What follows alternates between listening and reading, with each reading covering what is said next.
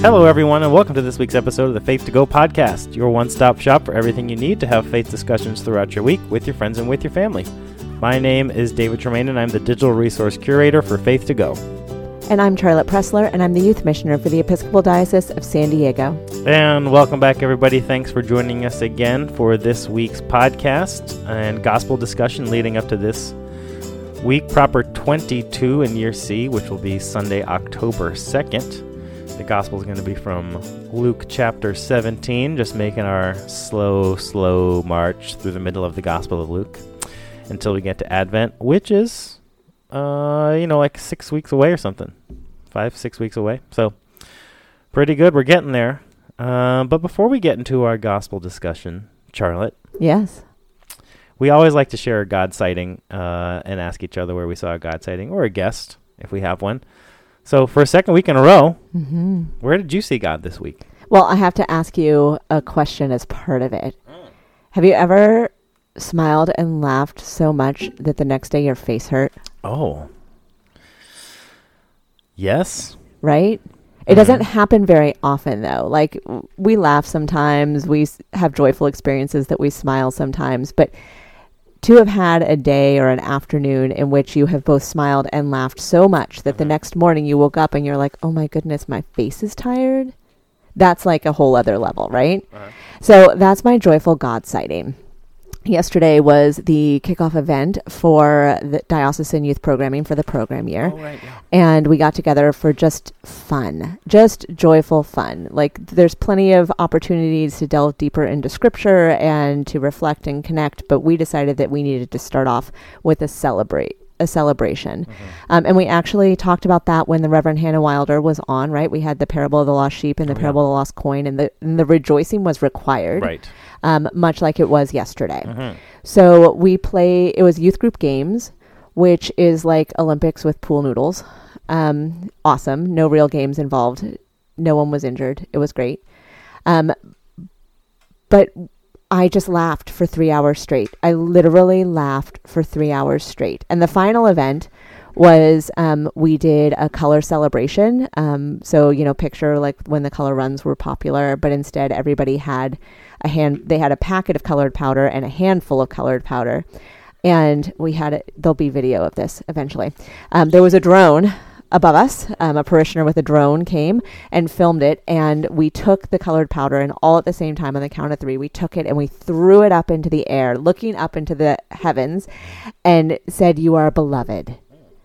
Which is our theme for this year, is exploring all the ways in which we are beloved of God and beloved of each other. And it was a joyful day, right? And I always think that joy is a connecting piece with God, one of the ones we don't always consider. But in that moment, with the 62 voices crowded around me and the colorful explosion before my eyes up in the air, I was brought to tears in that moment. Like, I literally had 2 little tears streak down my face because of like that deep connection that I felt both to God and to everybody that was standing around me. Beautiful. Colorful. Very colorful. So nice. Thanks for sharing. And like every week, we'd love to hear from you. What was where did you see God moving in the world today, in your life, in your ministry, in your work that you're doing in the world, and your family? Or where was it hard to feel God's movement? You can share a consolation or a desolation. We'd love to hear any and all of those stories. We'd also love to hear any of your questions or comments or stories from your week of faith discussion and reflection on this week's gospel. You can share with us and contact us with any of those stories or questions or comments in any of the ways that are listed in the podcast description for this episode. That includes emails and voicemails and text messages, Instagram, or direct messages to us on our website, myfaith2go.org, where you can find all of the Faith to Go resources every week to help you with those kind of discussions and reflections. So now we're going to move into our discussion of the gospel, again for Proper 22 in Year C, this upcoming Sunday, October 2nd. The gospel for this coming Sunday is from Luke chapter 17, verses 5 through 10. Charlotte's going to read it, and then we'll each share some point. The apostles said to the Lord, "Increase our faith." The Lord replied, "If you had faith the size of a mustard seed, you could say to this mulberry tree, 'Be uprooted and planted in the sea,' and it would obey you. Would any of you say to your servant who had just come in from the field after plowing or tending sheep, "Come, sit down for dinner"? Wouldn't you say instead, "Fix my dinner, put on the clothes of a table servant, and wait on me while I eat and drink? After that, you can eat and drink." You won't thank the servant because the servant did what you asked, will you? In the same way, when you have done everything required of you, you should say, "We servants deserve no special praise. We have only done our duty." Done our duty. Okay.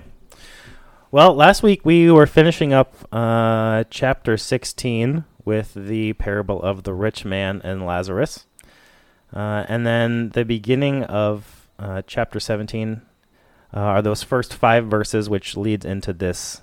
The apostle said to the Lord, "Increase our faith." And I'm going to talk about this a little bit more in my point, but that is just a conversation Jesus is having with some general teaching about not causing others to sin and about forgiveness and repentance in relationship and in community. So that's what's leading right up to this, and this is just the middle of chapter 17. There's another couple chapters before Jesus makes his entry into Jerusalem, and that's where we are. And Charlotte has the first point. I do. And as joyful as my God sighting was, I find this gospel that we're reflecting on today to be challenging. Second. Approved. Thank you. I just want to keep it real for people who may have listened to that gospel and thought, "Oh, wow, what are they going to say today?" Because that was kind of how I felt about it. And I was thinking about it. So very often what we bring to reading the gospel and talking about the gospel is our own stuff, right? Like we look at things through the lens of whatever our life experiences are and whatever our current situation is. So what did I bring to this gospel when I read it? I brought a to-do list the size of Mount Everest. Which I work very diligently at checking off boxes, and yet, how many analogies can I use in one sentence? It's kind of like a gremlin that got wet, because like it multiplies all the time. And that reference was for all our Gen X listeners out there. But like my to-do list is ever growing. So like no matter how many check marks I put on it, there's always something new that is popping onto it. And so as I got to this second half of the gospel and hear about this servant who has been out in the field plowing and tending sheep, which does not sound like a short-term activity, probably something they've been doing all day. Right. Instead of being invited to come sit down for dinner, instead they're told, "Fix my dinner, put on the clothes of a table servant, and wait on me while I eat and drink." Mm-hmm. And this conversation about the work not being done, about the accountability of there always being work to do, is kind of the opposite of what I feel like I need to hear sometimes. I think that I'm often feeling like I wish there was an invitation to put down my work, that it would still be there, and that if it doesn't all get done, that would be okay. So opening up this scripture and realizing I had to talk about it with you today was like, oh, really? But as I wrestled with it, I came to a different place. And that is why these conversations are so important and valuable to me. Because I was thinking about it, about that hard labor of being in the field and then coming into the master's house, God's house, and thinking about what that invitation might look like if instead of viewing it as I still have this giant to-do list and I cannot rest because I have to get check marks in all of the boxes before I'm allowed to rest. Instead of that, if looking at it was instead looking at it through the lens of, oh, I just came into the master's house and it's time to tend to my relationship with God. Mm-hmm. I've spent all day working in the field, tending sheep, right? Yes. All of those things. And now as I come into the house, before I take care of cooking the dinner and sitting down to binge Netflix with my family, that I need to tend to my relationship with God. I'm in God's house. Mm-hmm. And what does that look like? Does that look like a time sitting with scripture or any of those things? Or is it whatever I need it to be? I don't know, maybe it is because, of my own personal stuff that I bring with me, but I was thinking about that invitation of coming into the master's house, setting aside time to be with God, and the invitation in that of what do I need that time to be? Mm-hmm. And maybe that time for me needs to be with my eyes closed. But regardless, right? Like the openness of that. And not that, and maybe even this last line of the scripture that we get at the end, which says, we servants deserve no special praise. We have only done our duty. Mm-hmm. Of expanding that language of what duty means, that duty is more than just the items on the to-do list that you must accomplish, including following Christ, even those, especially those of us that work in the church world. Mm-hmm. But that duty is also maintaining our relationship with God and with each other. And that maybe this is an invitation and accountability to look at the whole picture of what we are responsible for. Mm-hmm. Yeah, which includes our own wellness and capacity to keep doing the work. Yeah, and what we are responsible for, that's really a good question. And I guess that's what Jesus is poking at here, is like, what is your responsibility? What is expected of you? And are you meant to, rejoice at the fact that you've done, what is expected of you as just a human being and a disciple and a follower. And so my point is kind of at this point, before I start talking, is kind of a word cloud of thought bubbles in my head that are tying together both what is being said here, something about this term at the very end in the last verse, which if you're going to go to a church, an Episcopal church this Sunday, you'll hear we read the Common English Bible version translation, but the New Revised Standard Version, Jesus says, we are worthless servants, worthless. So this word worthless, in the last verse, Jesus says, so you also, when you have done all that you were ordered to do, say, we are worthless servants. We have done only what we ought to have done. And so this word worthless is interesting because it's only used one other time in the New Testament. So it's used here in Luke 17, and then it's used in Matthew 25, verse 30, which is the very end of the parable of the talents. Just as a refresher, like a rich person goes away and leaves these various numbers of talents of coins, if you will, with different servants in the household, and one of the servants buries theirs, and doesn't make a profit, right? And the other ones invest it in different things and double what's been given to them. And so at the end, the master of the house, or the owner of the wealth, comes and says, as for this worthless servant, throw him into the outer darkness, where there will be weeping and gnashing of teeth. Yuck. I don't like any of these verses, by the way. These are all challenging to me. So I'm just trying to make sense of them for my life. Same. Oh, man.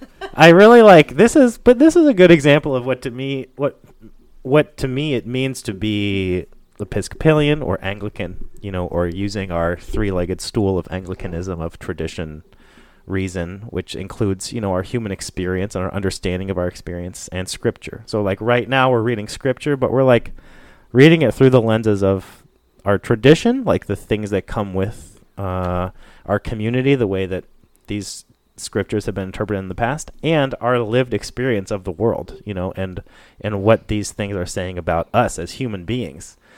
So, like, I really have an issue with Jesus saying that a person is worthless, because that leads to all kinds of terrible outcomes.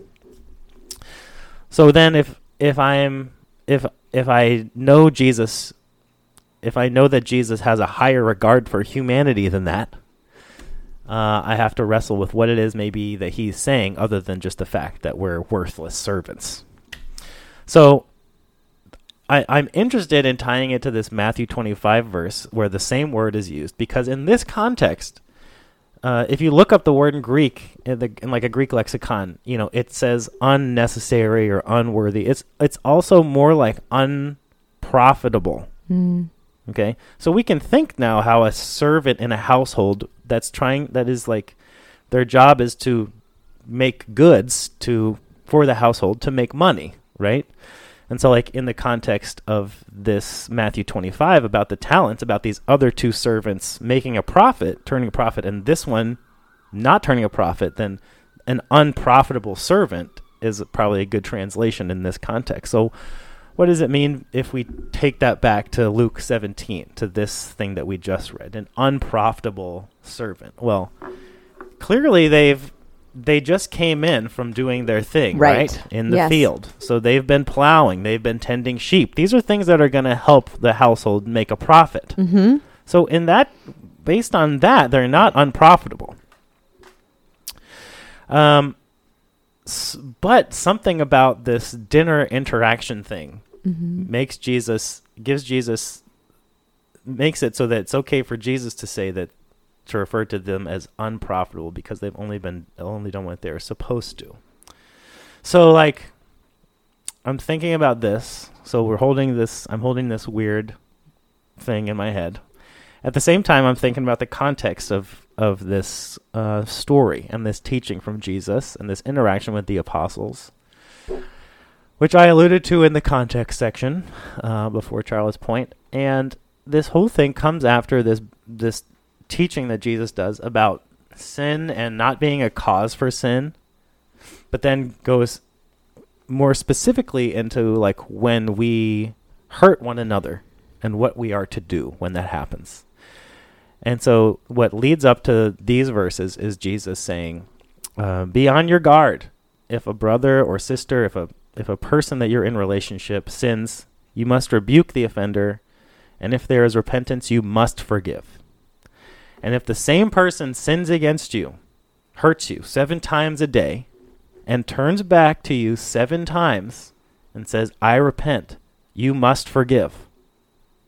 And then the apostles say, increase our faith. And I think that makes such a huge difference than us just, like, reading this in a context, with no context, in a vacuum, and, like, universalizing this idea that, the apostles just have no faith, they want more faith.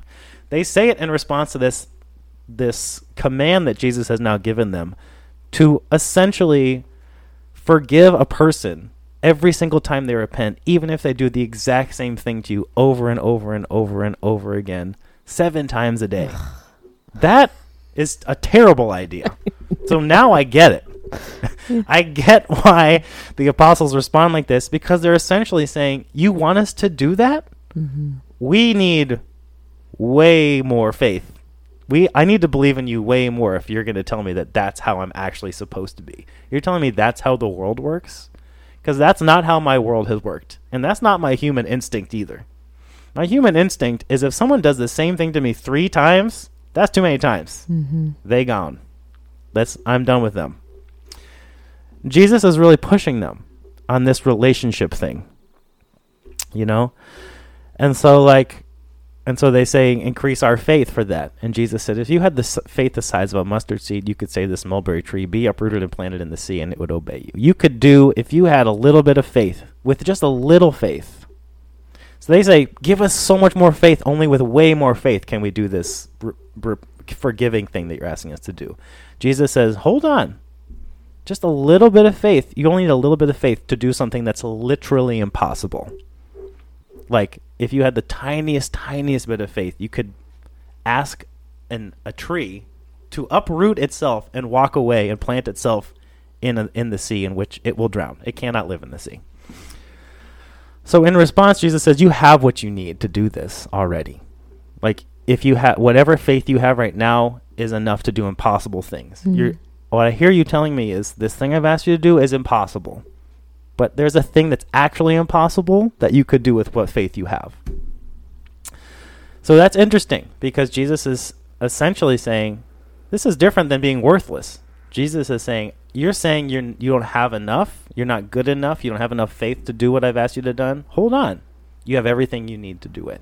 You just have to try. You just have to do it. So that, to me, is not Jesus calling them worthless, you know.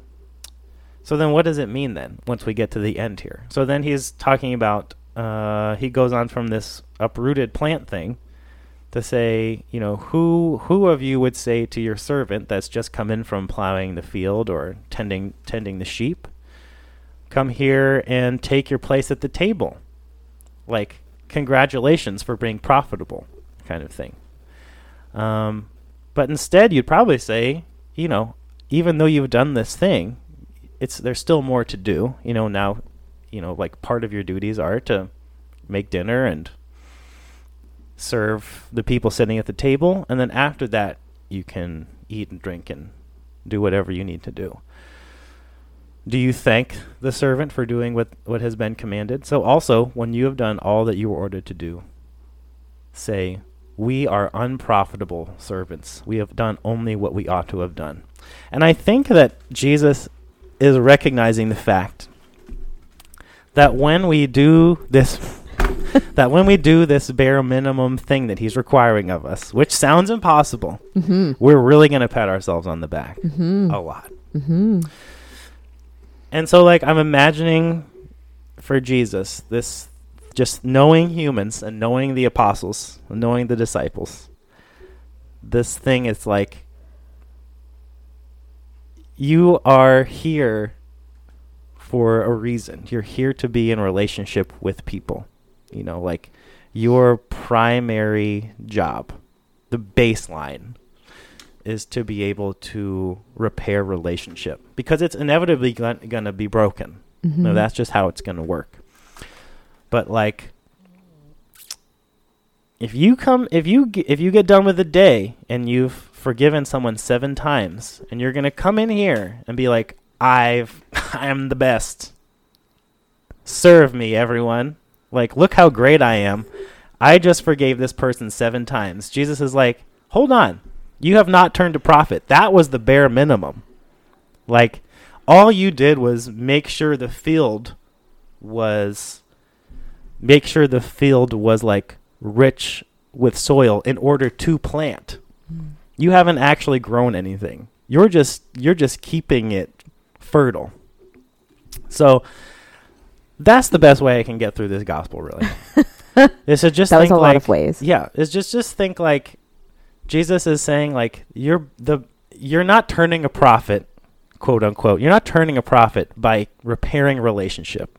You're keeping a baseline for things to grow, So like, I just am thinking, that like Jesus knows, one, that they both have everything they need, and he knows that they're going to really get their egos going when they do this thing that Jesus has told them is their just primary work to do, and that's the baseline on which they build the kingdom of God, And so that's all. I don't really have a great answer, but that's what I'm thinking about. That's the word cloud bubbling in my brain about this gospel.